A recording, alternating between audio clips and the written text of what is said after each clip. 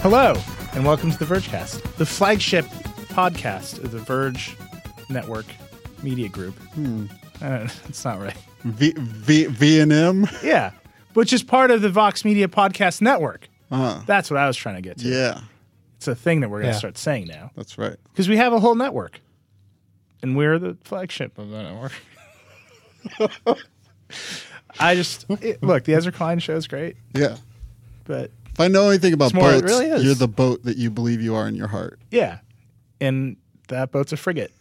Whatever a frigate is. Look, I've been playing a lot of Assassin's Creed Black Flag. Of course you are. And so much of that game is boat identification. You were like, finally a sequel to Sid Meier's Pirates, so I have another boat game. It was just there. I don't know. It just started happening to me. Anyway, welcome to the Vergecast. I'm here. I'm Neil Patel. Paul Miller is here. Hello. Dieter Bohn is here. Hello. And here's what I'm going to tell you about the three of us. Next week, we will be taping the Vergecast live in San Francisco on the 13th. It's the day after the Apple event, so we'll have a whole bunch of Apple news, and we'll have an audience. You can be in that audience. The show is going to be at the Mission Bay Conference Center in San Francisco. Doors are at 6. The three of us will be there.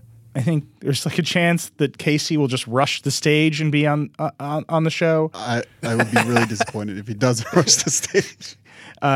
Loren is actually going to cover. Loren Good's going to cover the Apple event with us. We'll try to work her in. The crew will be there. Yeah. The people you love on the Vergecast. Mission Bay Conference Center, 6 p.m. on the 13th. Dieter, what's the link for tickets? It is bit.ly/thevergecastsf. Not just Vergecast SF, which is what I said last week. That points to the edit page for the event because I screwed it up. Way to reveal that information. If you see any typos, though. Also, my password is password123. But no, go. There's a post on the site. We've been tweeting about it. It's on Facebook. You can go to this complicated bit.ly link. Come to the show. If you're going to be in San Francisco, you're going to be at the Apple event. You live close to there. I got a tweet from somebody who's flying in to see us. Oh, that's amazing. Oh, my God. Oh, yeah, it's great. We love all of you. We'd love to see you. Every time we've done a live Vergecast, it's been the most fun. We did a bunch of South by Southwest. Dieter reminded me last time. They're always great. We love seeing everybody. You can hang out with us beforehand. There's an open bar. It's going to be great. What? 13th, 6 p.m., San Francisco, Mission Bay Conference Center. Wow. Come see it. It's three of us. You know, other Verge staffers will be attacking us from the wings. It's going to be awesome. You can also, if you use the Facebooks, you can just search for Vergecast Live on Facebook and you'll find our event page for it. Yeah, or if you use Google, you can search on Google for Vergecast Live San Francisco Mission Bay Conference Center and then probably find something. Right. And if you use Bing, I'm sorry. DuckDuckGo users, I'm sorry. This is not your day. Anyway, speaking of which, there's a whole bunch of stuff to talk about. We got to talk about, leaks about the Apple event next week are coming fast and furious now. But I want to start with what I think is the most important story in tech ever, which is that Juicero is shut down. Come on. And the reason I want to bring it up, one, they literally just shut down, and the next day the founder was like Instagramming from Burning Man. So he's cool. He's doing fine. Yeah. But Paul, the circuit breaker team has been on the pods beat for quite some time. This to me is the most the loudest pod failure that has occurred. I mean, the machine was literally loud when it ran the compression thing to squeeze one of the bag, best things I ever saw about Juicero is a hardware engineer did a deep blow by blow of how insanely over engineered the product is. Yeah. It's basically it performs a function that is sort of $100 to $200 range of a function. Yeah. But they sold it for $400. By the way, in case you don't know what Juicero is, it's squeezed bags of juice. It's a squeezer. It's a squeezer. So the machine is a $400 squeezer, and then which and then you bought a subscription to bags of juice. Of course, you bought a subscription. I mean, that's what fascinates me about the pod thing. It's this whole thing of locking something down with a combination of an app and a proprietary object, and that's really cool. But Juicero just made their product way too expensive. Basically, you can only do that sort of obsessive engineering if you're basically at Apple scale. There's hardware engineers that talk about you just don't try to be like Apple. Everybody, when they try to make a product, they're like, oh, we'll do it like Apple. You can't. And it's not because you're bad at your job. It's because you can't buy a factory to do one part in one really specific way that you want. And if you try to get real specific or try to put really expensive components in, you're not going to have the scale to be able to sell it affordably. They didn't sell it affordably. Also, then they had the great scandal of, turns out you can squeeze bags with your hands. Which was great. Yeah. And there's something just user hostile about having a proprietary bag that you have to scan the barcode and it's tracked. And DRM fruit. Yeah, it had everything wrong. The thing about it, though, is that one of my greatest childhood memories was going to like my great aunt's house in Pasadena. And she had a grapefruit tree. And we get grapefruits right off the tree. And then it had like a hand-pressed juicer. Like that fresh juice. It's really amazing. Yeah, and you could get it in a bag. Yeah. And then a robot would squeeze it for you. Yeah. For $400. Yeah. For more at first. This to me is just It was jokes. $6.99. There's a really great video. They came to our office and Jake made a video with them. And Jake is like a sincere human being. He's a good dude. And he was trying to be sincere. And you just watch the video. And eventually the reality of what's happening just overcomes Jake. You just watch the video. It's great. Anyway, there's that story. The other second most important story in tech this week, not the Note 8 review, not the iPhone event preview, but the Boston Red Sox were caught cheating. Come on. I'm just torturing you guys with not news before we do news. I love this story. The Red Sox got caught cheating. It took a lot of baseball knowledge to understand the scope of how precisely it was cheating, how they did it, how the Apple Watch was involved, why an Apple Watch was involved, who communicated what to who. There was a whole lot of like stuff built into Here's this. what I think was happening, given my limited understanding of baseball. And you tell me if I got it right. Because I'm a baseball expert. Who's going to talk about? Go ahead. Does anybody know about baseball here? Are we way out of our depth? Andrew's just shaking his head in the booth right now. Okay, go ahead. You got somebody watching a video feed zoomed way in on the catcher. The catcher signals a pitch, says, do a fastball. Yeah. So the guy who is watching number that one furiously text messages like a coach in the dugout. Like somebody in the dugout? It was somebody in the dugout. So an assistant coach in the dugout had an Apple Watch on. But then they'd have to tell, like the batter can't see into the Right. So then they like signal, you need a runner on second base. So they get the assistant coach in the dugout gets a text on his Apple Watch. By the way, proving conclusively that the only thing smartwatches are good for is notifications. and fitness. Yeah. By the way, why not have that be what's a Fitbit? more fit than a professional sport? It's just like the fact that they did it with an Apple Watch instead of like a Fitbit. You can't cover that. You could be like, I'm just checking my steps. Anyway. If they have LTE in the next Apple Watch, it's all over. That's going to be even better. So he would get the text in the dugout, communicate to players, and the players would communicate to the runner standing on second base. It's not clear to me what the runner on second base then did. Like if he just started screaming fastball, like I don't know, but what, because that is not in any part of these stories. The amount of steps, like how many times. I just feel like I know the pitchers take a while, to think about what they're going to do and get warm. You're doing great, Paul. A+. But that lag, that's just so inefficient. Like the latency on this. You know in baseball when the pitcher like nods and shakes his head at all the different signals. And by the way, the signals change when there's a runner on second base, which is like key to this whole conspiracy is they have to figure out what the different signal is when there's a runner on second because they switch it up because they know they're being watched. But they nod their head or shake their head and then they pitch, the no, yes, that one, and then they pitch.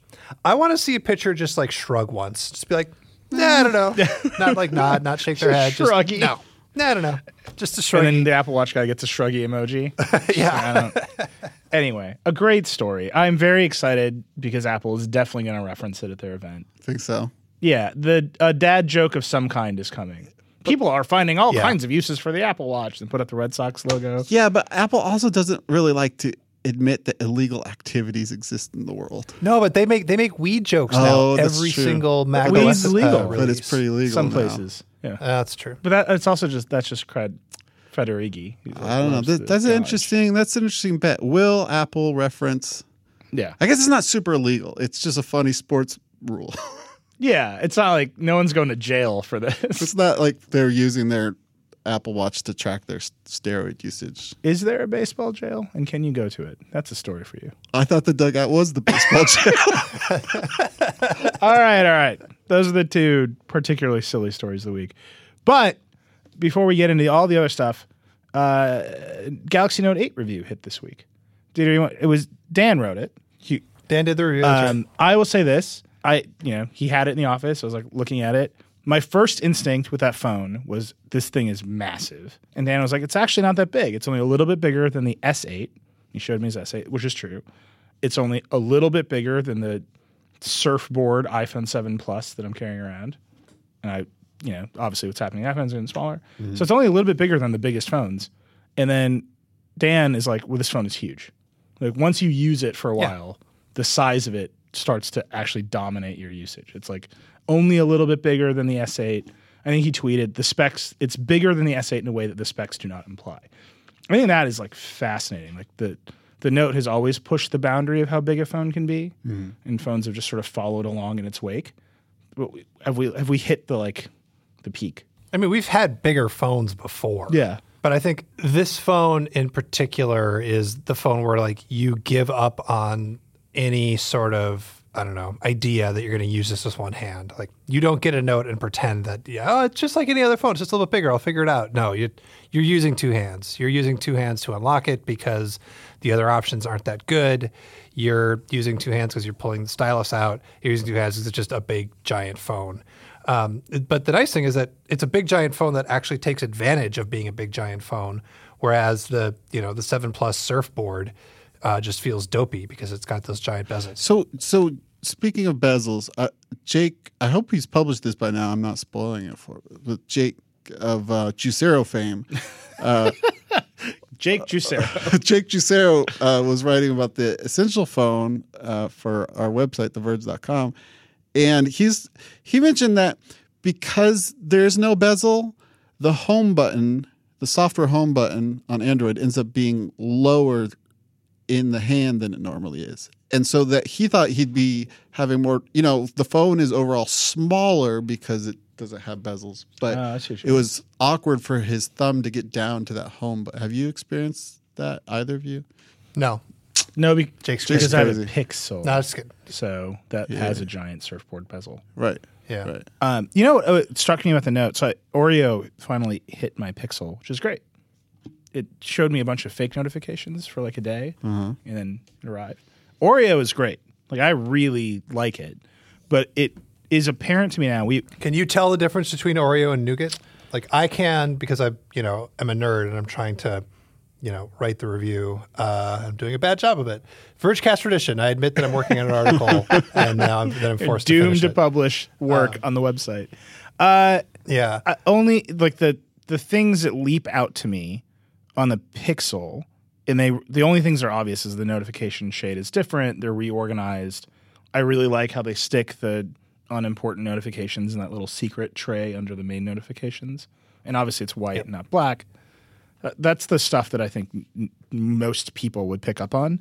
What I've picked up on the most is how much faster it feels. It's just a lot smoother. Like the performance of the phone is evened out in a way that I really appreciate. And everything is a little like nipped and tucked. But if you're not looking for it, you're never going to see it. But what that indicated to me, which I think is interesting, is we've given Samsung a lot of shit for TouchWiz over the years. Samsung has accomplished refinement on top of a platform that wasn't refined for a long time. And now I think Oreo is up there. So it's what the value of TouchWiz on the Note 8 is like all these other crazy Samsung features, which is always what we have thought of as the value of TouchWiz, the value in quotes. But really, now that I'm playing with Oreo, and it feels a lot tighter to me. It's clear that like the work Samsung has done on the S8 and the Notes is actually solving some of that performance stuff. I mean, Not solving Maybe. performance, solving some of the polish. yeah, I could see that. I would suggest to you that before you make that point too strongly, you use the Pixel for 6 months and see if it still feels as buttery. Yeah. I mean, that's like, I got a clean install of an operating system. It's great. But yeah, I mean, all the stuff that Google's doing with like Project Treble to re-architect how all of Android works, all that stuff to me seems fascinating, but it's got to pay off, and I don't know if it's going to pay off. So Ron Amadeo did his 20,000 word review last weekend, and he makes some really interesting points about Project Treble and how it could possibly make it easier to distribute custom ROMs because all the work that needs to go into making the silicon work with the OS is now like modularized and compartmentalized, so that you could theoretically make a ROM for one phone and it would work on any phone that is supported in Oreo silicon code, which is fascinating. And then, but the other thing is the background stuff that they're doing to shut down apps and make them just behave better is going to take a while. Because apps actually have to target Oreo to follow those rules, and they can still ignore them for now. You can go deep into the settings and start forcing those rules on older apps that may or may not break them. But it's going to take a while for both Treble and these background processes to actually make a significant difference once you've got your phone loaded up with apps.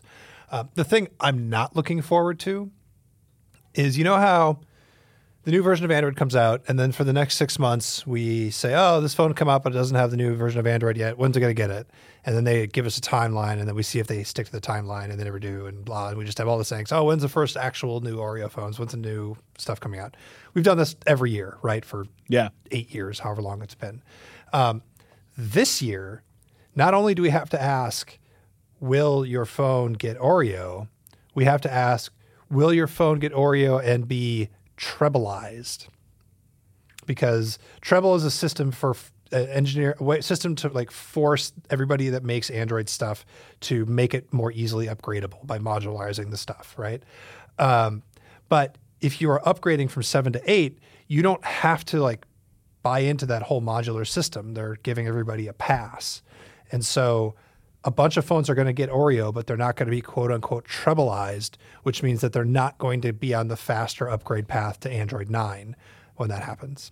It sounds delightful. But won't every new phone have Treble? Every new phone should be like strict to the rules. If it ships with Oreo, it should be Treble. It's Trebleized. Yep. Yeah. So we've got one round of flagships happening now that probably won't, is my guess. Correct. Yeah. But back to the Note 8. We got way off track here. Treble, man.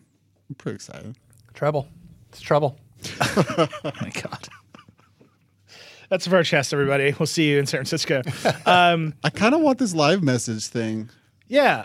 And like that's my favorite The part. little thing where you draw with a message, like with and the it style. animates when you send it as a gift to people. It's a GIF, so it's usable in the world. Yeah. Not like Apple's weird digital touch stuff, which I would point out launched to extraordinarily great fanfare at the I first was Apple so Watch excited event. about it. And I have never seen one again, basically. I can't even find the little, their little creepy character. The creepy When the character? Apple Watch first came out, there was like the little creepy face. Little creepy face. Yeah, it was like an well, animated you gave him a smiley nickname. face. His name was that his name was guy. Thirsty. We That gave him guy. a nickname on the site. Thirsty.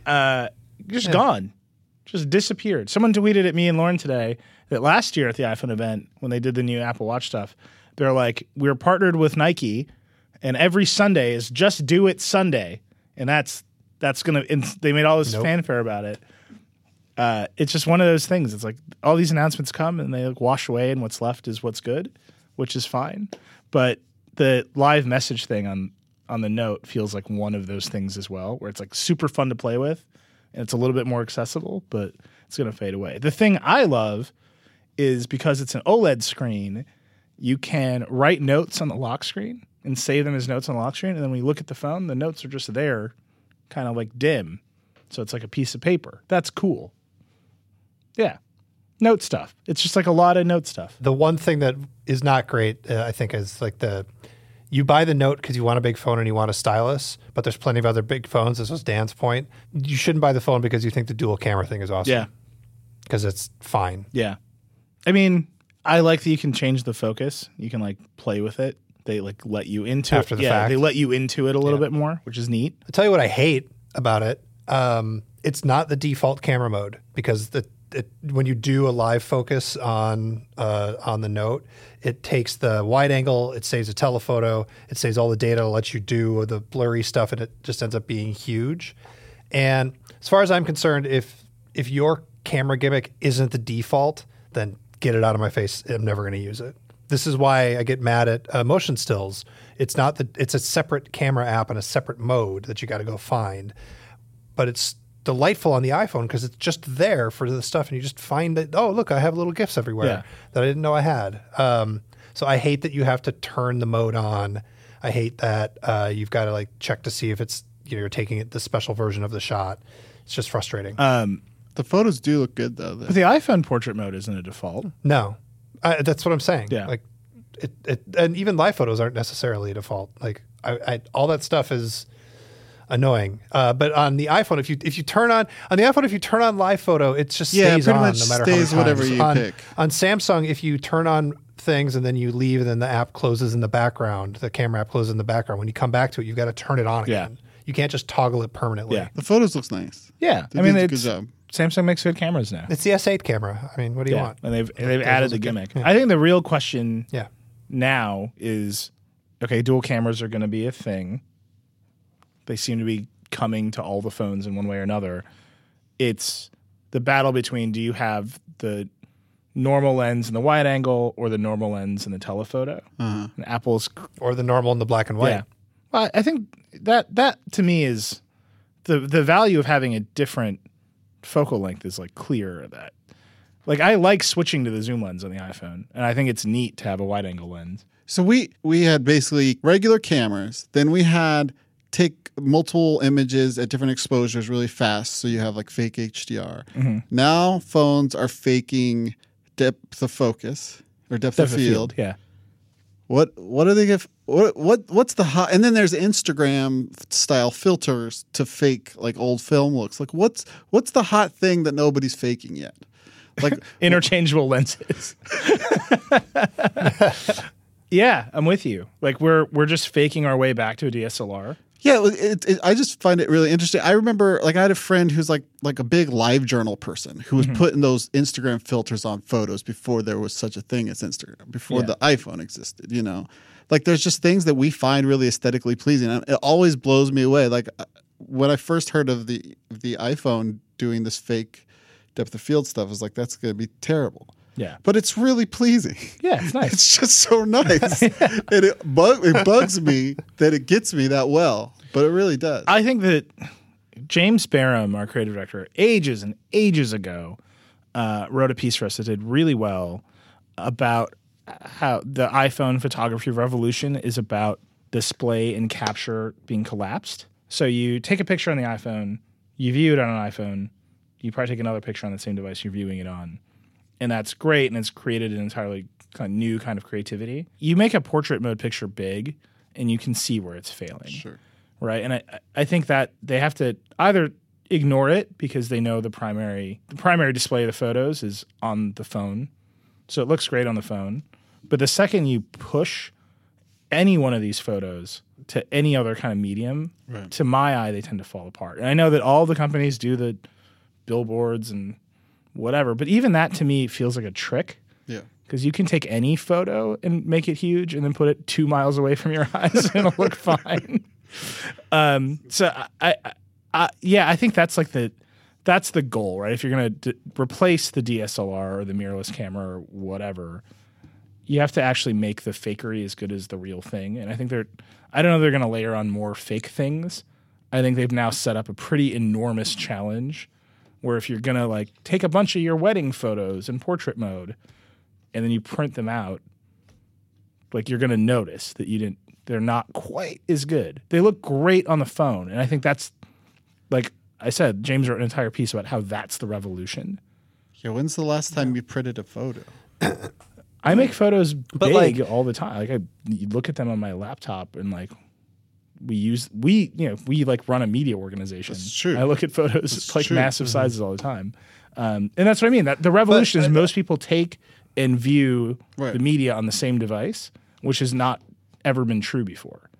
So like, but like Paul's point is, if you're making and viewing it on the device, you should be making new kinds of photos that feel native and interesting on that device. That's why, I mean, HTC did Zoe's, but Apple did Live Photo. It's why I love Motion Still so much. You're taking advantage of the technology of viewing the photos that's better than or more interesting than, a print. Yeah. And I would like to see more attempts to create stuff that isn't trying to mimic a DSLR, but that's trying to create a new way to experience photography on a phone, because that's where everybody's looking at them anyway. yeah, I mean, I do think that's where like live photos comes in. But just to play the, I don't know, cranky old person, which is my role in this world. There's something still evocative about like a great still photo. And that's still the thing, that all of the photo sharing apps and services are still built around. And like, Instagram, there used to be like the hard sort of line where you don't put your DSLR photos on Instagram. That line is gone. Right. Well, and the Instagram filters kind of wear out their welcome. And I'm assuming most of these tricks will kind of wear out their welcome. I feel like HDR was in vogue for a bit and it's less cool now. Well, HDR, it's the way Apple does it, you like light it up and turn it on. It's HDR. Right. The way Google does it, just always kind of working to make everything better. It's faded into the background. Right. And I think that's really cool because they're doing yet another trick to fake the dynamic range of a better camera. Like, I don't know if you could call Google's HDR like high dynamic range. It's more like dynamic range. They've just added some to it. They're not pushing it to that crazy HDR place. Anyway, that was our conversation about the Note 8, which is a phone that you can buy. Last thing, Dieter, I want to ask you. The Note 8's really, really expensive. Yeah. Is it going to be more or less expensive than this presumably very expensive iPhone Pro.X edition? I think Brian Chen at the New York Times threw out there that the new iPhone is going to start at $999, and I believe it. Yeah. So less expensive. That's something. The phone price war is, I think we're going to have to spend a lot of time talking about it once we have all these numbers in hand. But it's Now, I was on Loren's excellent podcast, Too Embarrassed to Ask, talking about the Note with her and Kara. And I made the point that I think I've made to y'all before, that we don't know what what a pro phone means yet. We know what a pro laptop means. We know why you spend extra money to get a MacBook Pro instead of just a MacBook. But I don't think anybody really knows, other than it's nicer and it has a slightly better camera, what it means to get a pro phone that actually enables you to do, quote unquote pro things that you can't do on a cheaper phone. yeah. Yeah, I've pretty much determined. I'll have to see next week. Maybe I'll just be so blown away I can't help myself. But I don't think I'm a pro phone person. Yeah. I don't. The phone for me is listening to podcasts and watching YouTube videos, and it doesn't need to be the most expensive gadget in my bag. Yeah. I mean, this comes down to the content consumption creation divide, right? Which is you kind of use your phone. I mean, I guess we're just talking about photos, but you use your phone to consume so many things and to create very little. And it seems like your energy, that pro money goes towards, this is the thing I use to make things, and it should be the best and most flexible tool.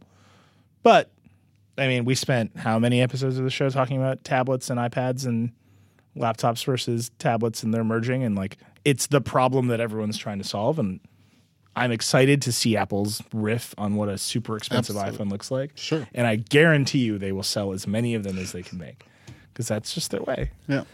By the way, do you think it's gonna be do you think it's gonna be called the Pro, the X, the Edition? I think it's gonna be called the 8.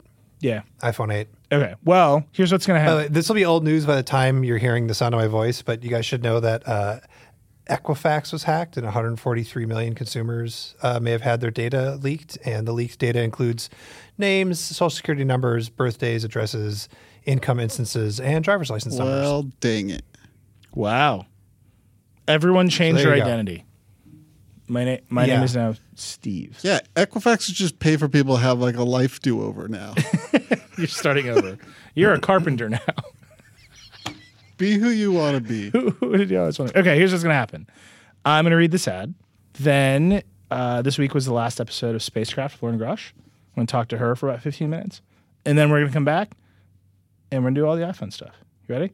Yeah. This episode of Vergecast brought to us. This episode of Vergecast brought to you by ZipRecruiter. Thanks, ZipRecruiter. Are you hiring? Do you know where to post your job to find the best candidates? With ZipRecruiter, you can post your job to 100 plus job sites with just one click.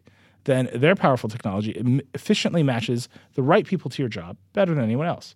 That's why ZipRecruiter is different. Unlike other job sites, ZipRecruiter doesn't depend on candidates finding you, it finds them. In fact, 80% of employers who post a job on ZipRecruiter get quality candidate through the site within 1 day.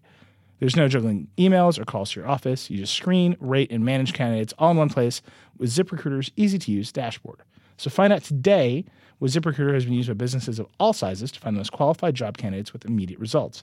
And right now, Vergecast listeners can post jobs on ZipRecruiter for free. That's right, free. Just go to ZipRecruiter.com/Verge. That's ZipRecruiter.com/Verge. One more time, try for free. Go to ZipRecruiter.com/Verge. Loren, Neeli. my favorite astronaut. Oh, that's disappointing because I'm not one. Also, I don't know any others. Yeah. So, So but you're my favorite astronaut. It works that's great. out. I'm glad it worked out. That way. So I'm a little sad because you've been on the show for the past month. Yeah, and it's been fun. It's been great. But Spacecraft Season 1 has come to an end, but with like a huge flourish at the end. I don't think we could have ended it any better. Yeah. Like- What other experiences do you have left? I guess I should go home forever. You should go to I space. should- But the only thing to do now. But first of all, congratulations on Spacecraft Thank you, Season thank you. 1. Really exciting. I think everyone loved it. I loved it. And you got to experience some zero-G. I did. I went on a parabolic flight, which is nicknamed the Vomit Comet. And it's something I've always wanted to do, especially because my mom got to do it when she was working at NASA.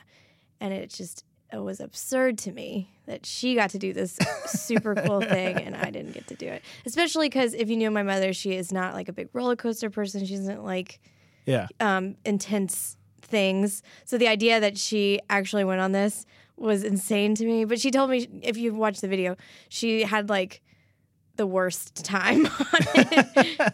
So my goal was just to survive at least more parabolas than she did. So when your mom did it, presumably some time ago, it was actually part of NASA. Yeah, they right? were testing out some new technologies that needed to go to space.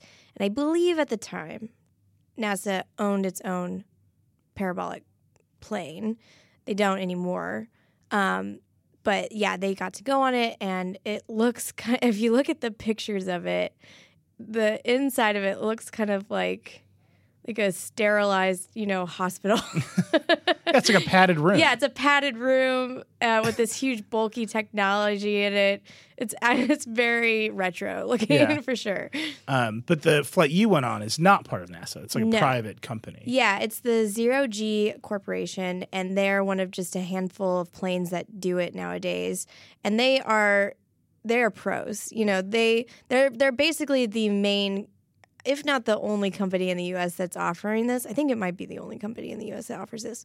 They do research, flights. They do, tourist flights. I think that's like their bread and butter is these tourist flights.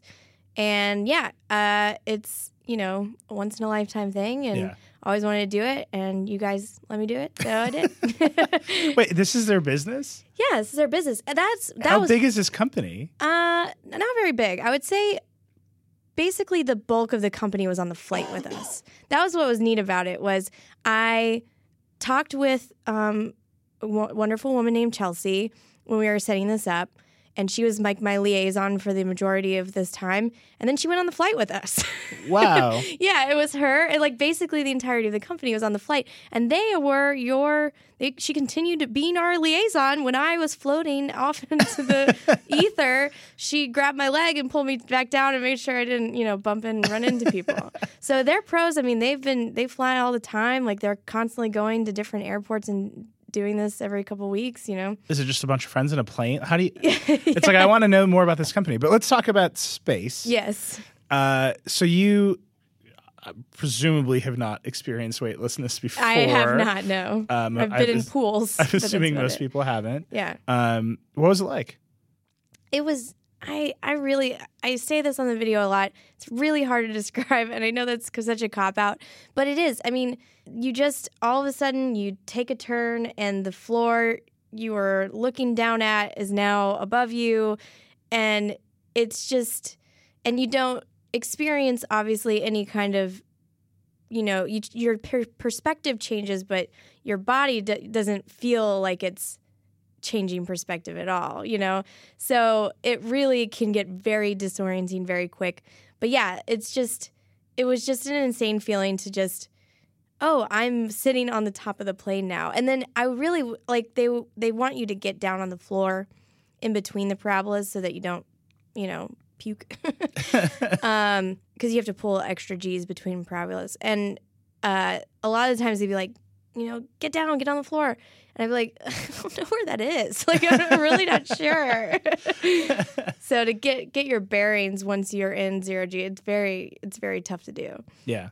I would like to also call out our heroic director, Miriam Nielsen, who had to shoot. You were just goofing. Yes. You're just flying around, and she had to run a camera. Yeah. Fortunately for her, I mean, they have a dedicated photographer on their flight too, so there's extra video and photos that he took as well, and he was giving her pointers beforehand. And they also have handrails and stuff that you can hold on to in case you want to stabilize yourself. So I think she utilized those a lot. But yeah, the best part was like I was saying, they tell you to get down on the floor for the extra G's. But she was standing up, kneeling. She was getting footage of me being good while she was standing during the extra G portion. I was like, Jesus Christ, that is impressive. Yeah, heroism. Yes. So you got to do, first it was Martian, then Mars. Yes. Yeah, first they start you off easy. So I'm sorry, lunar, then Mars, right? Or the other way around? Mars first because it's 1/3, and then 2 lunar parabolas, which are 1/6 gravity. And then the rest are... 0G. And yeah, those were, they got you kind of acclimated. It just felt you felt like you were on a cloud for a little bit. And then when you get to the 0G, you're just like, what am I doing? I think the best part was when I lost control. There's this shot in the video where I'm just bounce off the floor, and then I tumble to the back of the plane, and there's nothing I can do about it because I can grab onto somebody or I could, grab onto the wall, but I was too far away from the wall to do anything. So it was pretty funny to just watch me kind of fly away.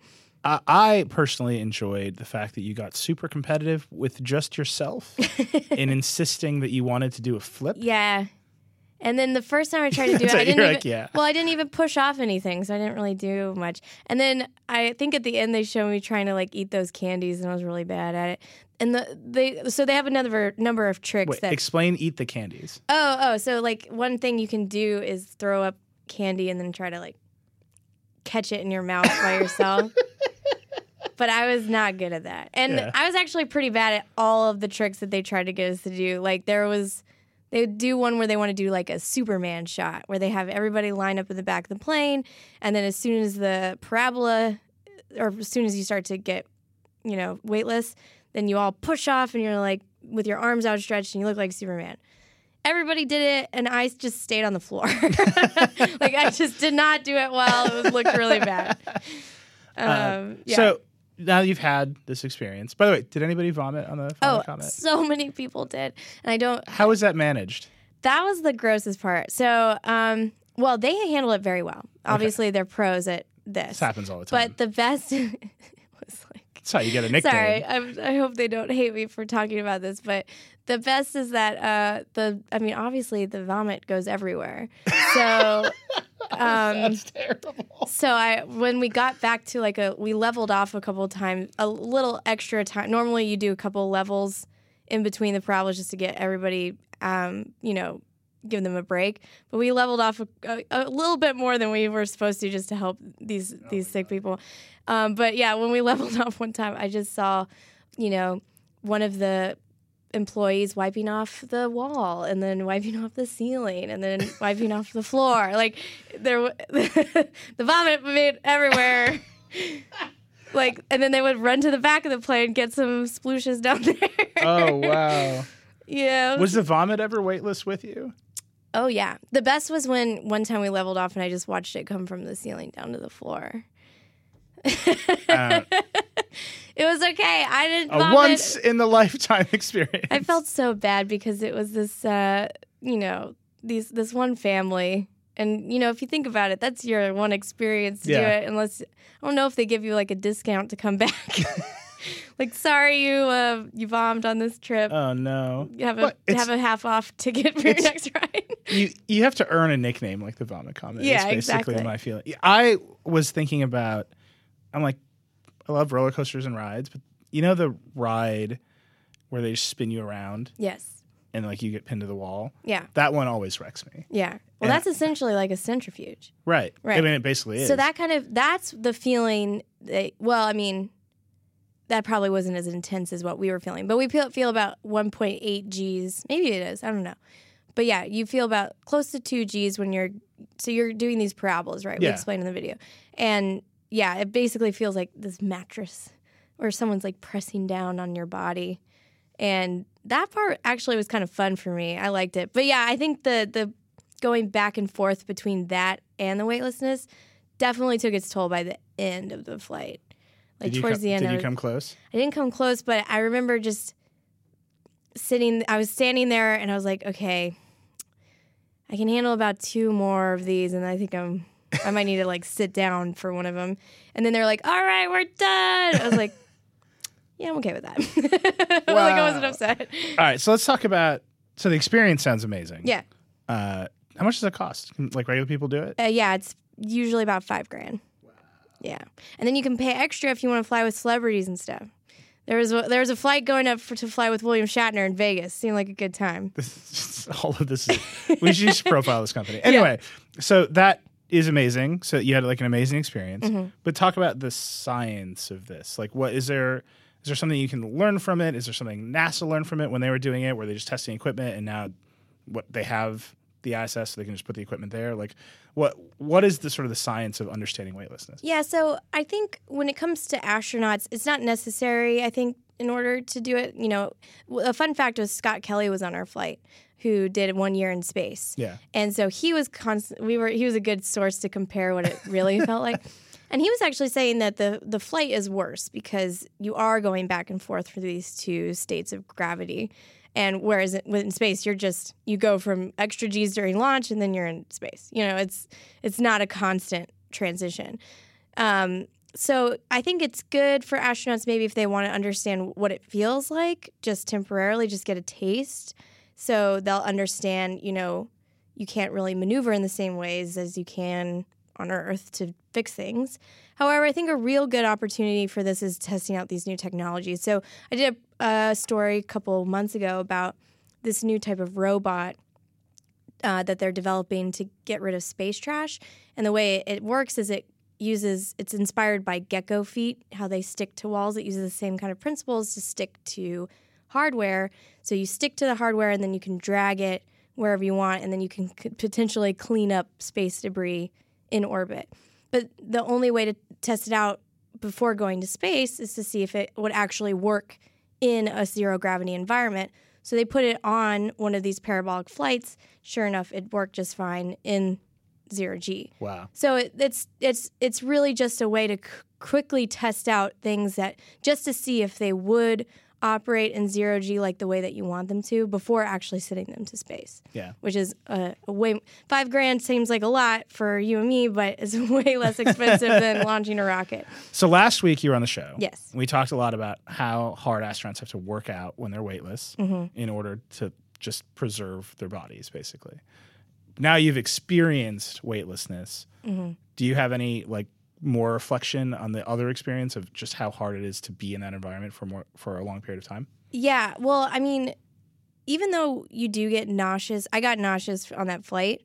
There's still nausea involved with going to space. It's not the same type, but it's space adaptation syndrome where your body is like, what the hell is going on right now?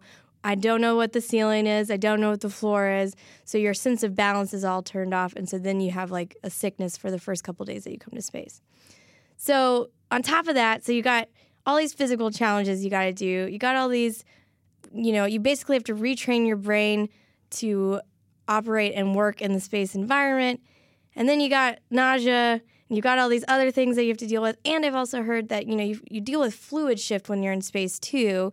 So your body's fluids move around, they sit in your face, and sometimes can make you feel like you have like a sinus infection going on. You're not sick though, but it just kind of feels like you're puffy. So there's all these different things. Like it's just an insane new work scenario. I'm just like, I don't know if I said this in the last podcast, but so many people, they talk about being advocates for regular people going to space. I'm all about that. I'm not saying that regular people shouldn't go to space, but if you're going to live in the space environment and you want to, work in orbit or whatever, it takes a lot. It takes a lot of training, a lot of effort. And I think it does a disservice to the astronauts and all the engineers that work on this to say that just anybody can go to space, no problem, as if you don't have to do all this planning beforehand. Yeah. Because there is so much that you don't even think about that's going to be thrust upon you in this new type of environment. It's almost like an environment that can kill you at any minute. It's almost for like any it. reason. And then you think about it too. I mean, a lot of the reason that astronauts are so healthy is because think of what could happen if you have a medical emergency. We haven't had a medical emergency in space, but I was talking to someone who studies like the body in space, and she was saying, it's not a matter of if, it's a matter of when. The more people we put into space, the higher likelihood that somebody's going to have a medical episode. When that happens, we have some techniques like using ultrasound and stuff to help them out, but if you have to evacuate to Earth, that's not a quick process, So you don't want somebody that's going to have, a medical episode unless you have a floating hospital up there. Yeah. And even then, it's hard to get all the things that you need up there in order to adequately treat somebody. So, moral of my story. I'm not saying that it's got dark, Loren. No, I just want to say that I have the most profound respect and appreciation for what it takes to go to space as an astronaut and what it takes for people to send them to space and the effort that entails as well. So I want everyone to go to space, but you're going to have to work for it. Yeah. Yeah. So you've done these 4 episodes. You've had a taste of weightlessness. You've done a bunch of astronaut training. You've worn the spacesuit. What's like the bigger takeaway besides like it's difficult, right? Is there something that you didn't understand when you went into it that you understand better now? I love the fact that it seems it is such a multifaceted job. We talked to a couple astronauts when we were down at the Neutral Buoyancy Lab, and I was like, what is this, like a typical 9-to-5er? And he's like, no, it is different every single day because think about it, there's so many different aspects that they have to work on every single day. One day it's spacewalk training. One day they got to work out. One day they have to train for this lab experiment that they're doing. Like every day is different, and that was really cool because it seems like the job just never gets old. And then at the end of it, your reward is going to space, So like that's a pretty amazing job to have. Yeah. So Spacecraft Season 2. Yeah. Which we'll do. I'll say I greenlit Next Level Season 2. You should have seen Neil. I was like, we'll do it. I don't know. We should do it. I mean, Loren Good, when we were doing the Next Level podcast, she was like, are we going to do it? And I was like, sure. So it's great. That one's greenlit. We'll do it. This one's greenlit too. What are the next challenges if we do another season? Like, what are the things you want to line up and do? Well, I have an idea. Okay. So we talked about what it takes to get to space. What if we talked about what it takes to colonize another space? So now you have to go to space. Now I have to live. I see the game you're playing. Now I have to live on Mars. You have to send me to Mars. Actually, I'd rather go to the moon first. If anyone knows me, they'll know that. But yeah. If you're really my friend, you'll understand that I'm a moon lunar. stand first. Yeah, but I also want to hear input from people because that's my idea. But I feel like a lot of people have ideas of what we can illustrate, and I'd be happy to take on those challenges. Or where can they get a hold of you? They can get a hold of me on my Twitter account at Loren Grush, LorenGrush. Awesome. Well, it's been really fun having you on this show this month. Yeah. Spacecraft was super fun. It was fun. This is not a good metric. It's not a meaningful metric, but I think it's a fun one. Every one of your episodes, I go on YouTube and you get like 4,000 likes, and there'd be like 90 people who are like, I don't like space. But like having a bunch of YouTubers be really enthusiastic about something, I thought was great. I feel very empowered that the feedback was super positive. So, and I appreciate that. And it is, like I said, it's funny to see what people latch on to. Like in each episode, there's always something that people are like, wait, what? The sweat goes everywhere. There was a comment on the Vomit Comet episode where someone was like, this is how they green screen it. And I was like, that is you are way beyond conspiracy now. Now you're just insane. That was actually a cool part of doing the flight was when we were done, they gave us a bunch of chips, and then we talked about like when they use the plane for videos and stuff, you know, like they're pros when it comes to production. So they have a bunch of celebrities fly. They do a lot of shoots there. So it was interesting to hear their experience. Like they obviously since they're like, if not the only company in the U.S. that does this, you know, everybody goes to them when they want to simulate zero G. So you're saying that is how they green screen it? Moon landing fake confirmed. No, I'm saying that they have used green screens in the plane. Oh no, we're down a dark rabbit hole. Ruined everything. No, I just like the fact the audience was so into it, the fact that the show came out so great, and that you are obviously so passionate about space. I think it all came together really well. So, well, I'm happy to do it again, and I will gladly be put myself into crazy hijinks yet again for season 2. We're definitely sending you to Mars. You know, the working title of the show was Loren Goes to Space. Yes. We had to scrap it because it was a promise we just couldn't keep. Loren actually never goes to space. But we're going to get there. Do you remember we were out with Walt and we were talking, he was like, how much does it to cost to send you the International Space Station? I was like, wow, it's like millions of dollars. He's like, let me look into this. It's Walt. Walt's a dreamer. Matt Mossberg. Only the highest of ambitions for us. Anyway, thank you so much for coming on. Thank you for having me. Spacecraft Season 2, sometime in the future. We'll do it. It's going to happen. It's going to be great. All right. Thanks, Loren. Thank you. That Loren Grush, I got to say, Spacecraft, super fun. If you haven't watched it, go watch all 4 episodes now. And the one with her tumbling through zero G, very jealous of her career choices. We're like out here talking about phones. She's like flying through space. She bet on the right horse, the space horse. Good old space horse. We should get a horse. We should get a horse. All right, let's get into it. Next week, iPhone event. The Apple's having an event. It's September. Yeah. One only assumes a new iPhone will be there. You'll never know, though. I think there's going to be 3. Yeah, I'm feeling good about that. I think three being 7S, 7S Plus, and the 8 Pro X. In special. iPhone special. Yeah, I think that feels right. It kind of tracks with all the rumors. The real question is going to be... There's no new SE? Right, so that is not, I think, the real question, but it is yet another question that one could ask. No, I think the real question is, they usually keep around the old one, so the 7 will get cheaper. Yeah. And then you'll get these S models, we think. Right. And then there's the 8 or the Pro or whatever. Besides just like gluing a wireless charging pad on the back of the 7 and maybe giving a processor bump, like why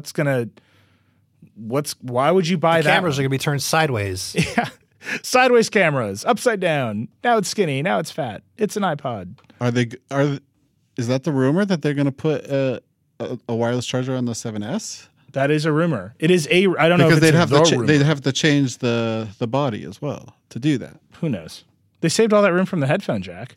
No, it's that's the whole reason why the 8 is supposed to have like a glass back. So I've seen there are leaks of the 7 with a glass back. Yeah. So there's like rumors, but beyond that, functionality wise, I think the story of the 8 Pro X, I really wish we knew its name because it's very complicated. Let's call it the 8. Dieter's been calling it the 8. We're gonna call it the 8. I think it's the 8. I really do. I think they're not going to call it the anniversary edition. Calling it the X is like, I don't know. I never want to assume that Apple won't make a dad joke, or like something that feels kind of corny. But it feels too corny to call it the iPhone X. It just feels too lame. Now I'm 100% that they're going to call it the X. They can't. If there's a corny dad joke to make, Apple will make Here's it. something they could add to the 7S. Yeah. Every time you unlock it with Touch ID, Yeah. like back in the olden days, you get a little push notification that reminds you like how little money you have in your bank account. Because you didn't buy the expensive Because one? you're too poor for the good one. The good one. It's like it saves 5 cents a day for you. It's like right. you can get there. You'll get it next time. They're going to buy one of those like Clarity or whatever that like auto saves money for you. Yeah, I think I'm very curious how they're going to tell this story. Right, because so much of it has been leaked. They obviously have flashy new hardware to show off. We, again, presume. And then they've got these like middle children.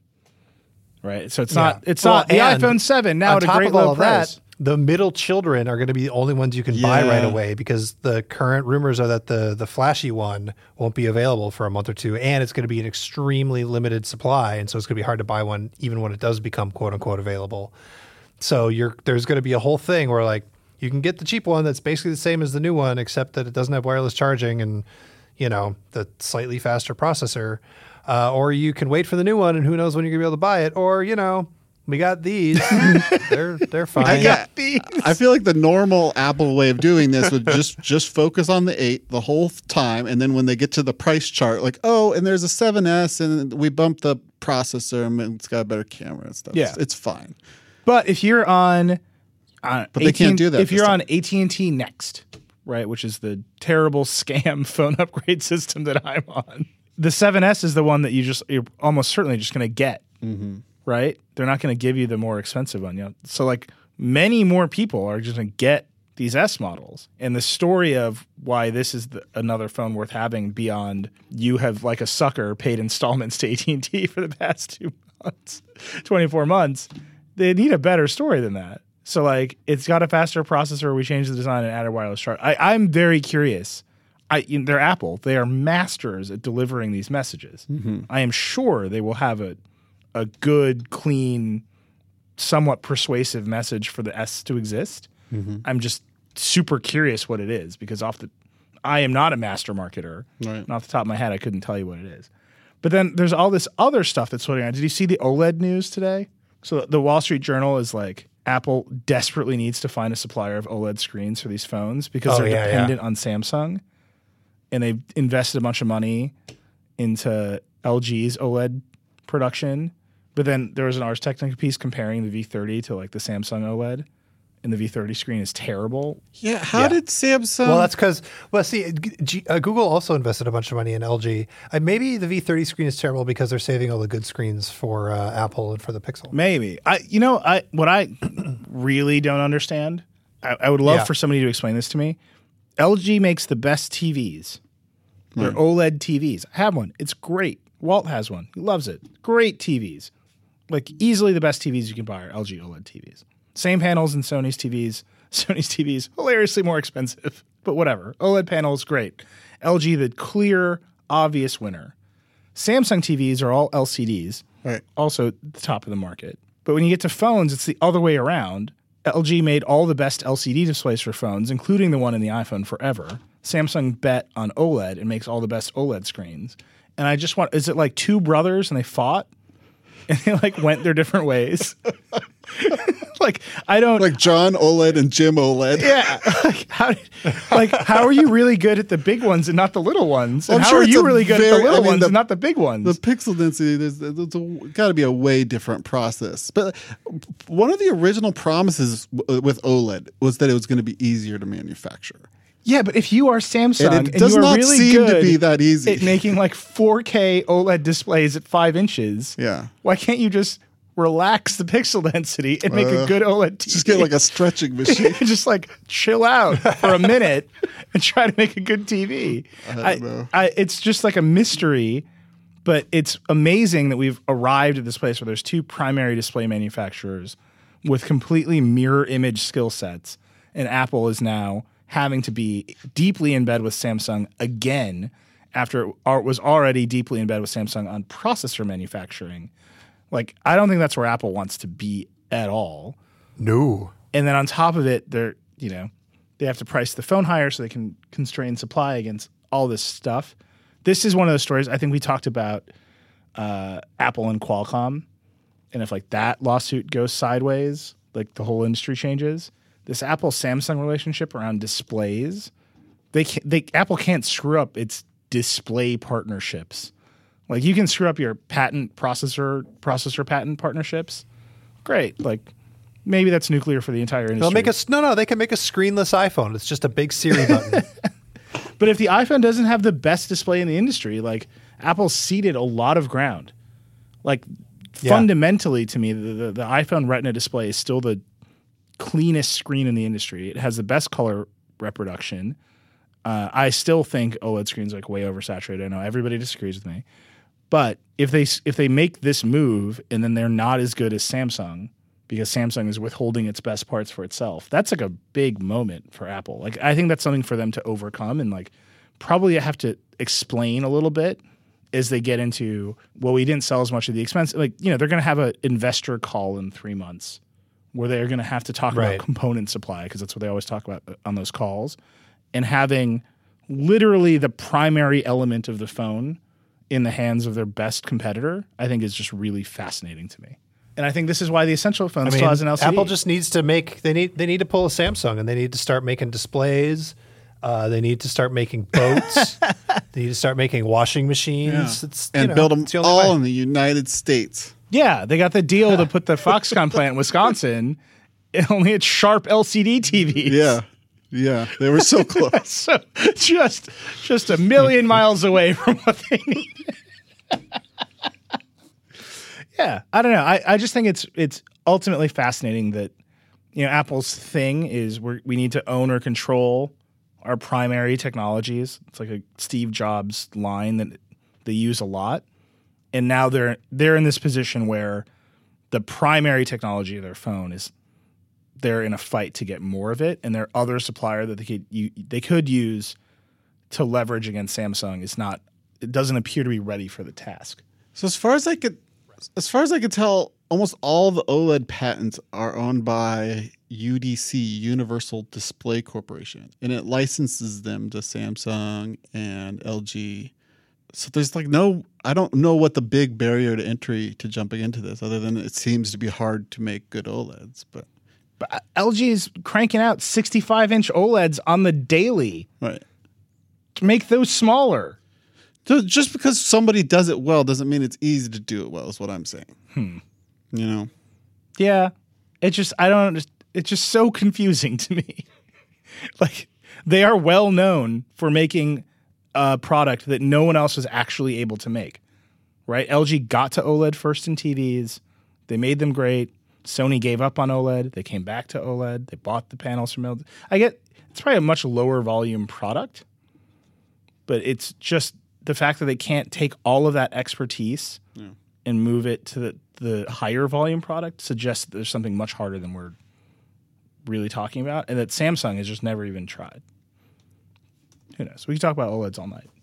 That's right. We definitely can. Other stuff going on with the phone. I think we're probably going to hear a lot about Siri at this event. It's like obviously an area of huge focus for Apple. Our friend David Pierce, notable Verge trader, just had an article in Wired about the work they've done to make Siri sound more human in Wired. Just go read it. It's good. So there's obviously like they're priming the pump with Siri news. Like the voice is better. They have a machine learning blog now. Do you see this piece? No. Apple has a machine learning blog because they couldn't hire people because they wouldn't let them publish. So they started a blog for them. It's a true story. Of course. So they hired a bunch of researchers. The first white paper they published was like how they're using machine learning to make the voice sound better, and they're using like this cool hybrid approach, and it sounds way better. So I'm expecting we'll see some of that. I'm expecting they're going to take a bunch of shots at Alexa and Google Assistant around how complicated they are versus, Siri, if you live a completely Apple life, can just do all the things. I think we'll probably see some HomePod. Well, it can do all the Apple things. Right, that's what I mean. If you live a completely Apple ecosystem life, Siri is like, yes, buy the most expensive phone. It's like it's going to do it for you. I think we'll probably hear about the HomePod. I don't think it's ready yet, but I think that combination of Siri just being in all the products seems really interesting to me.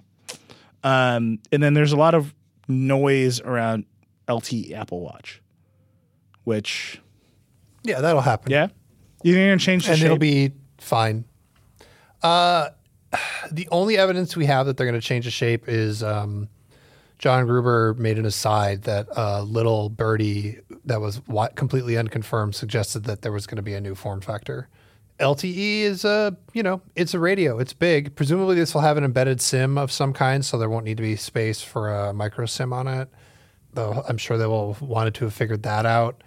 They should make it, I don't know, maybe a little bit bigger in order to accommodate it. But maybe they only want LTE to be like, a sometimes thing, like cookies for Cookie Monster. And so they'll just leave it the same and trust people to figure out that the battery life will get wrecked if you leave it on all the time. So I don't know. But the thing I'm more curious about is like how many people are actually clamoring for an LTE Apple Watch? How many people are really like, I see the potential on this thing on my wrist that I can leave my phone at home and never have to take it out. Like it's only there for like going to run. Yeah. That's the only reason I think you'd want LTE on it. Well, that's why, they're leaning into fitness with the thing. Yeah. So the combination of battery life and fitness use cases are in conflict with each other. Yeah. To me, the real genuine question with an LTE-enabled Apple Watch is how much do you pay to have it get access to the network? Because every single carrier has got a little add-on plan for little extra devices like it, and they all cost, I don't know, $10 a month, maybe 15. I have a hard time believing that I would want to pay. Sometimes it's more. It used to be more. The only carrier that doesn't charge for extra SIM cards is, I think, Project Fi. Who knows how long Google's going to keep that thing running. But every carrier has to make sure that like it uses your same phone number and all of that stuff, how much extra it costs, making sure it uses the same phone number as your actual phone, blah, blah, blah, blah, blah, blah, blah, means getting in tighter with carriers and their relatively crappy policies and services in a way that Apple has traditionally not had to. And I'm very curious to see if they've managed to, I don't know, wring any concessions out of any carriers. Is it going to be carrier specific? They didn't want to put all the radios in it, so it's there's an AT&T version, a Verizon version, and a T-Mobile version, or is it going to be a universal giant radio? In which case, or set of radios? In which case, maybe they do need to make it a little bit bigger. Lots of questions. Well, if they do LTE, if it's just LTE straight and they don't try and put a 3G radio in it, that might change it a little bit. We'll see. I don't know. I think they did a really good job last time when they like rebooted the entire watch interface of being like, here's what it does now. We're focused. It's a real product. Just adding LTE onto it, they need to kind of explain the value of that in another way. I think the reason I'm so excited about this event is Apple has so much explaining to do, and they're like good at it. You know what I mean? Like they have a lot of here's the value of this, and like I suspect they're more confident about what the value is than I've seen them. Like when the event that I keep thinking of is the first Apple Watch event when it was like chaos, right? Like Bono was there and they're like, I don't know, like now we're running in Africa because that's what the Apple Watch is for. And it was just like all over the place. And Apple lately has just been very focused about here's the value, here's why you spend the money on a product. So I think I'm excited. I'm just excited to like hear all those pitches, and then obviously we'll do what we do and see if they live up to the claims. But I think that's just an exciting moment. And then lastly, the poor sweet Apple TV. So when you're the biggest company on the planet and you're getting wrecked by an Amazon stick and Roku, maybe you're not doing it right.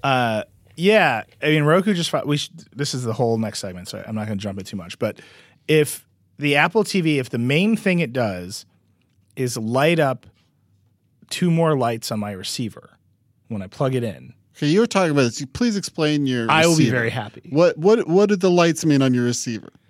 So 4K HDR, that's been leaked in the firmware. It's a given. There is not yet a device, We've talked about Okay, this. let's say you plug in a 1080p Apple TV into your receiver, or Yeah. let's say a 720p Apple TV. Do you get one light, and then there's 2 lights for 1080p, and then 3 lights for 4K, and then There's like the TV will be like Dolby Vision, and it gets real bright. Okay. That's a light. okay. Conceptually, that's a light. My receiver is like 4K pass through. Are these not literal lights? No, on my receiver, when it detects a 4K signal, it like gives you a little light. There it is. It's like you did it, and then the TV like puts up the banner that says Dolby Vision because it's switched picture modes. Okay. So it's all very exciting. One light from each spot Yeah, adds up. super. No, that's So 2 just lights. That's one conceptual light. Oh, okay. 2 physical lights, 1 conceptual light. Okay. You with me on that? Yeah. Okay. No, but let's keep going. 1 feature, 2 lights. Yeah. 1 conceptual light. Every time I say that, Paul just melts into a disaster. All right, so that's 1 light.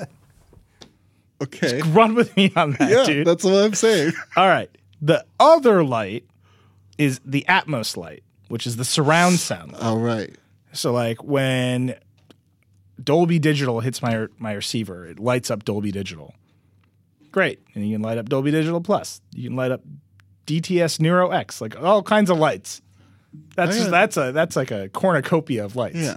The one light the 2 lights you cannot get together are Dolby Vision and Dolby Atmos, which is very funny because they're both made by Dolby. Right.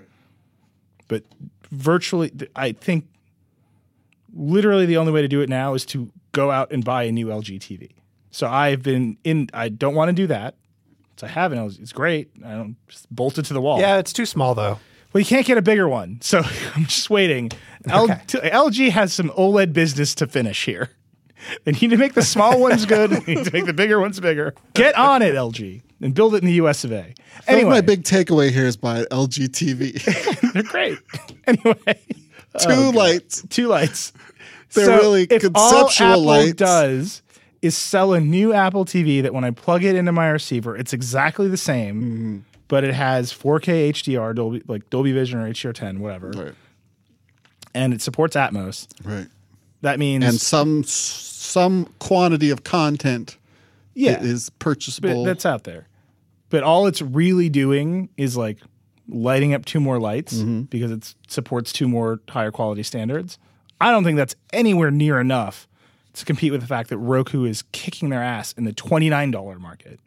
Because there's not actually a lot of people who give a shit about the lights like I do. Right. I really care about the lights. The literal and figurative lights. Yes. The literal and emotional lights of watching television in my home are very complicated. Yeah.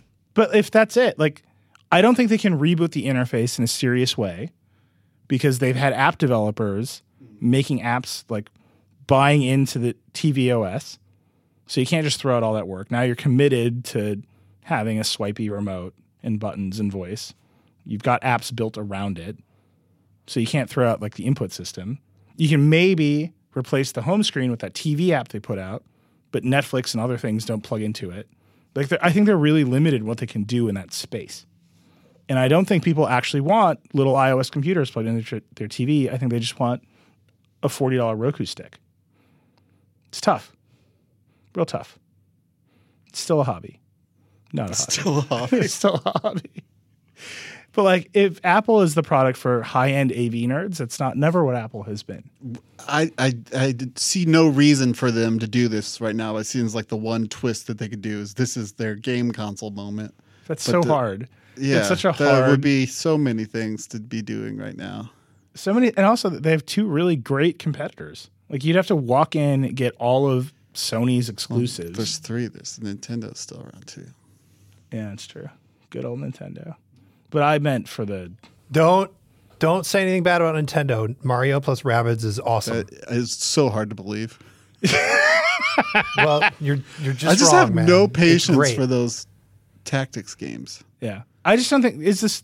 This one's a blast. Yeah, you're right. They have 3 great competitors. I just meant the PS4 and the Xbox. If they turn the Apple TV into a game console, those are the most direct competitors because Switch is also like take it with you.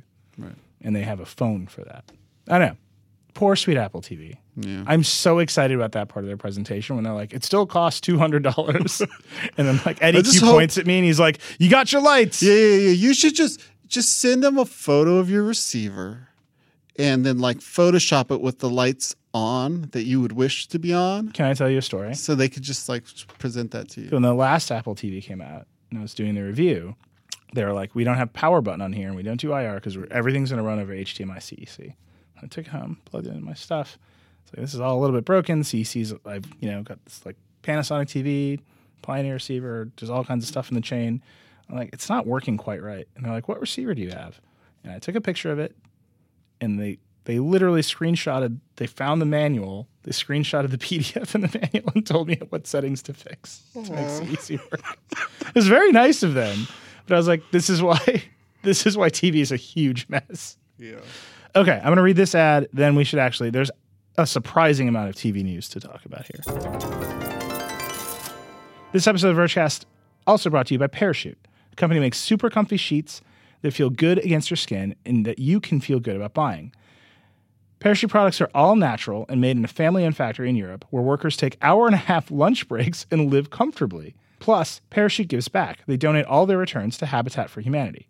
Parachute partners with the United Nations Foundation to donate life-saving malaria bed nets to those in need. And they've donated over 20,000 of those nets so far, giving tens of thousands of people safe sleep. Visit parachutehome.com/verge for free shipping and returns on Parachute's soft, natural sheets.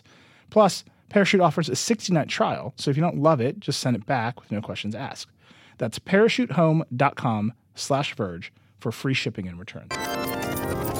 Hour-and-a-half lunch breaks. I don't get that. Well, you could. We should start a sheet factory. All right.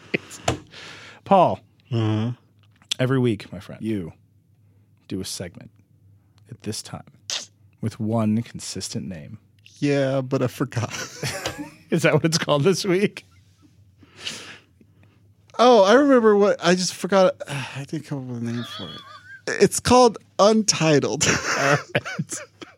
I'm letting this one slide. It's the Harry Potter clock. Somebody made the Harry Potter clock, which I think is like, it happens like every 6 months. Yeah. Somebody makes the Harry Potter clock, but somebody did it again, and I'm really happy. It's like there's a clock that tracks locations, like of different family. Okay, so in Harry Potter, the Weasleys have a clock, and the different hands on the clock say where the different members of the family are right now, like at work or like in mortal peril or something like that. Like near the end, spoilers, but all the hands are near mortal peril for all the Weasleys. Oh no, it's very scary. This clock is a real situation, Paul.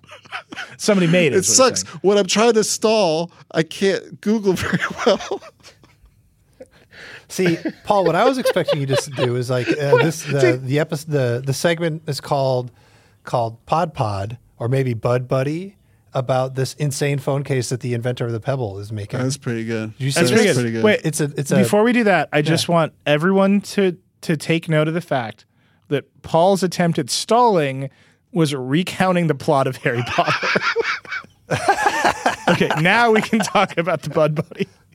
I can't find this. So clock. Harry's a boy. I might have just imagined this clock. Do you think that's possible? Did you just read Harry Potter last night? Wait, are you serious? I can't find it. This doesn't exist?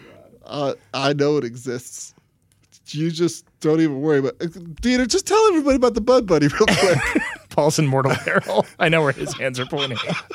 Oh my god! It's the ETA clock. That's what All you're right. looking for, Paul. So the Eric, the pod case is about Eric Pichigowski, who invented the Pebble smartwatch, and now he's over.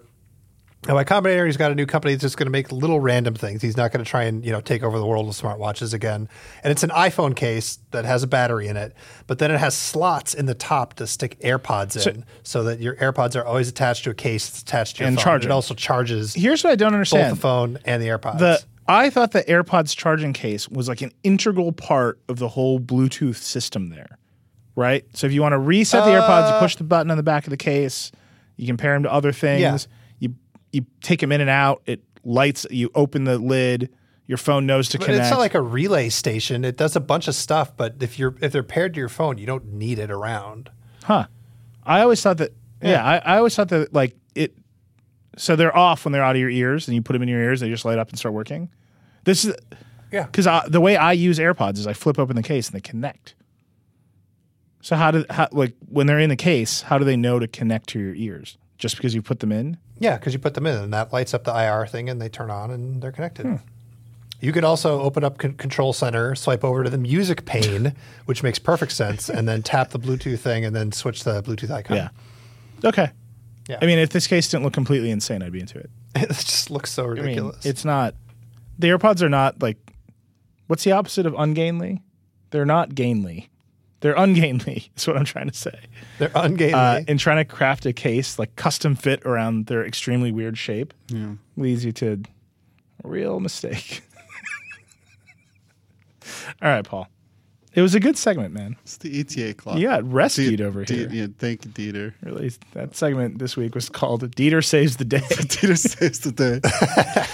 All right, we have to talk about this stuff because it's all crazy. But we got to do it fast. We're way over time here. But I'm just going to read this list of headlines, and then you guess what theme I'm trying to convey. Yeah. You, Paul, and also you, the listener. Okay. I'm pointing at Paul, but I figuratively mean the listener. Sure. Functional lights. Yeah. Okay, here's a list of headlines. Spotify and Hulu just launched an amazing $5 bundle for college students. T-Mobile partners with Netflix for free Netflix. Apple and Amazon are reportedly in the running for James Bond movie rights. Marvel and Star Wars movies will be exclusive to Disney's upcoming streaming service. Roku files for $100 million IPO. Roku begins programming content with the launch of an ad-supported movie channel. Apple's Eddie Q is no longer in charge of Siri, just focused on services. For that last one, it's a little bit of a curveball. Well, I think it pairs with the Apple and Amazon. Q's job is just the media stuff now. That's a lot. I think the Q thing is like the dealing with media stuff and what stuff gets to go where and who partners with what network and whatever is clearly a full-time job. Yeah, right. And they just hired a bunch of network executives from Sony. And I think that's probably why the James Bond thing is happening, because Sony's had the James Bond rights for so long that probably the Sony guys who now work at Apple are like, what if we just have that thing that we always had? And Apple has the money. Amazon has the money too. But that is a whole bunch of big tech company media partnership news all in a couple of days. Most of the stuff happened today.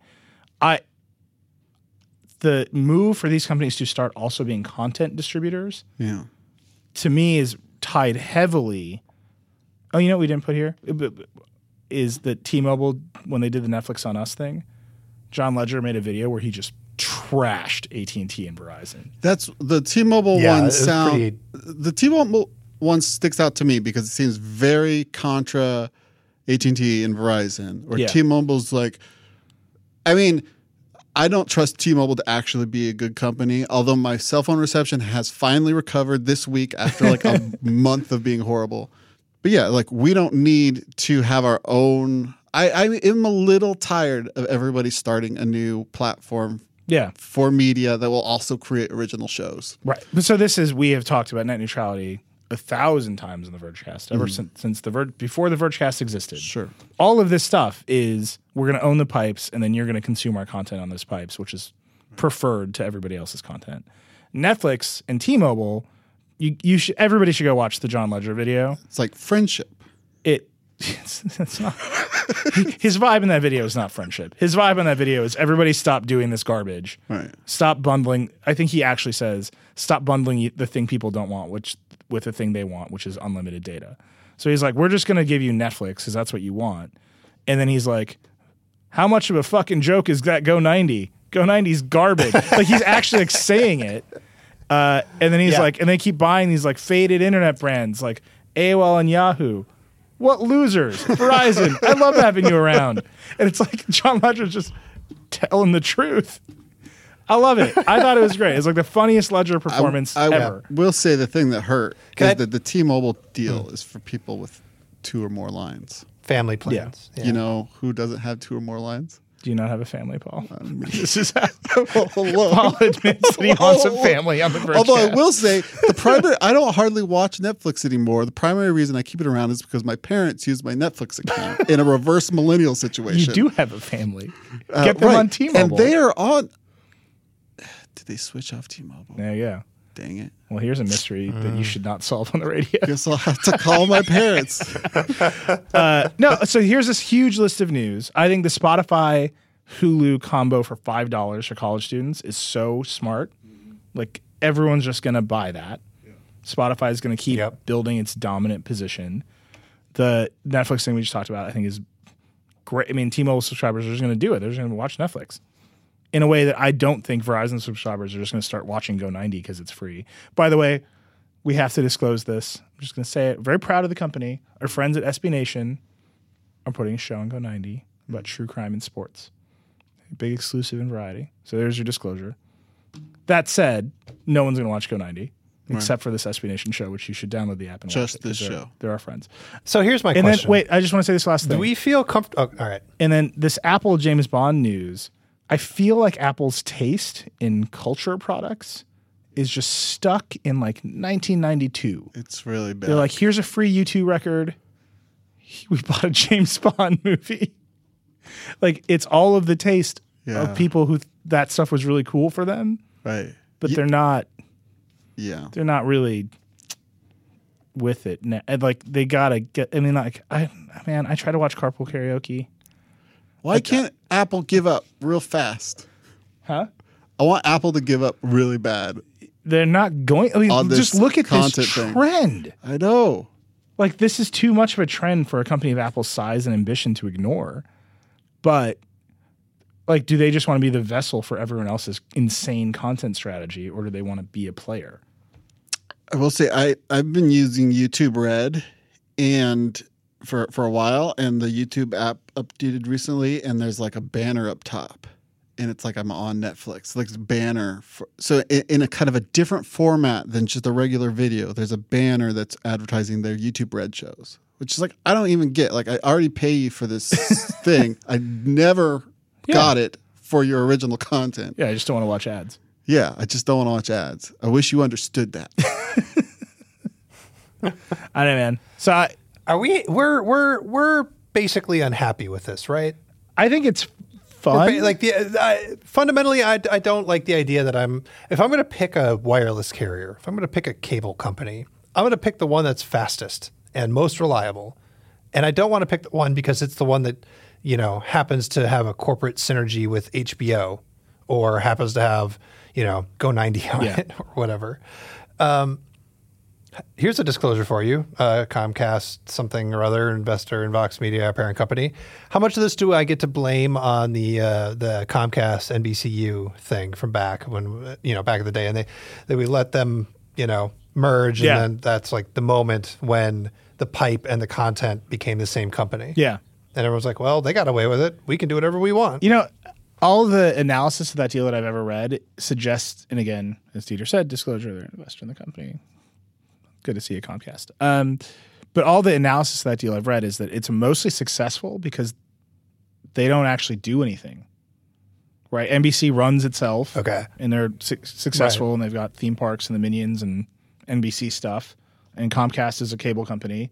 And the actual amount of crossover between the streams is like very low. And I think when you look at what AT&T wants to do with DirecTV and HBO, and they're like, we're going to cut down Game of Thrones to be better on phones. Like, there's a higher level of ambition than what Comcast has been doing with NBC.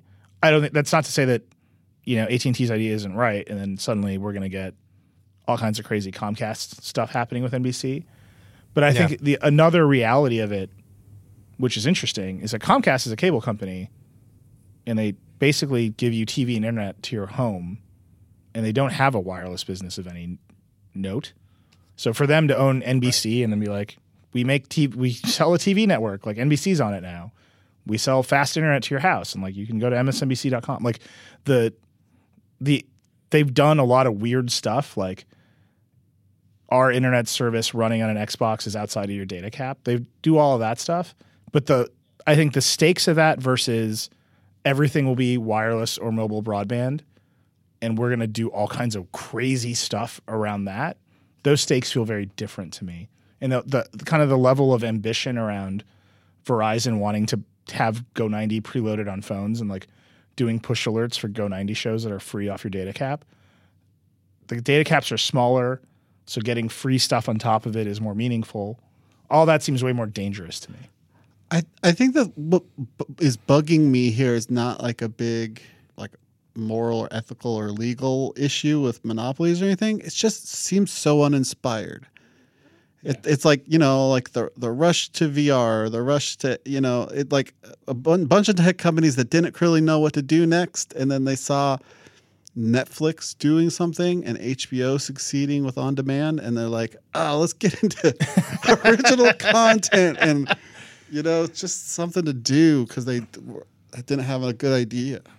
I mean, I see how it is a strategic important thing to own a segment of the market in, but it's just annoying to me. Well, it's just another version of lock-in. Yeah. Right? Like, if you're Apple and everyone loves YouTube, and then Google's like, here's the YouTube phone. And if you buy this phone, like, we'll partner with Verizon to excuse YouTube from the data cap. Like, a lot of YouTubers will buy that phone. It's like Apple needs to be in the game and, like, create leverage against it. I don't know. I just read all the headlines because it's a trend. Like each individual piece of news is like whatever. Like Roku's IPOing, like not huge news on its own, but as a trend, the amount of tech and media partnerships that are happening right now, easily the most interesting thing that's happening in the tech industry, at least to me. But I just like lights on my receiver. It's my favorite thing. All right, I think that's our show. We're way over time. I will say this: next week we're doing the show live in San Francisco. You should come to it. Hang out with us. We'll tell some jokes. We'll talk about all of the Apple news. Tons and tons of stuff to talk about. Who knows who'll show up? It's going to be amazing. Anyway, Loren Good hosts Too Embarrassed to Ask. Dieter was on this week. Listen to that. Kara Swisher hosts Recode, Decode, which is wonderful. Peter Kafka hosts Recode Media. Great for media nerds. We have a new podcast coming. It's not out yet. Why'd you push that button? I'm very excited. Listen to the pilot today. A+. Super excited about that. That's coming soon. You can also listen to other shows in the Vox Media Podcast Network, of which I will again confidently assert that we are the flagship, not a frigate or a schooner. I took down a schooner in Assassin's Creed last night. Of course you did. I don't know why I started playing this game. It was just like there.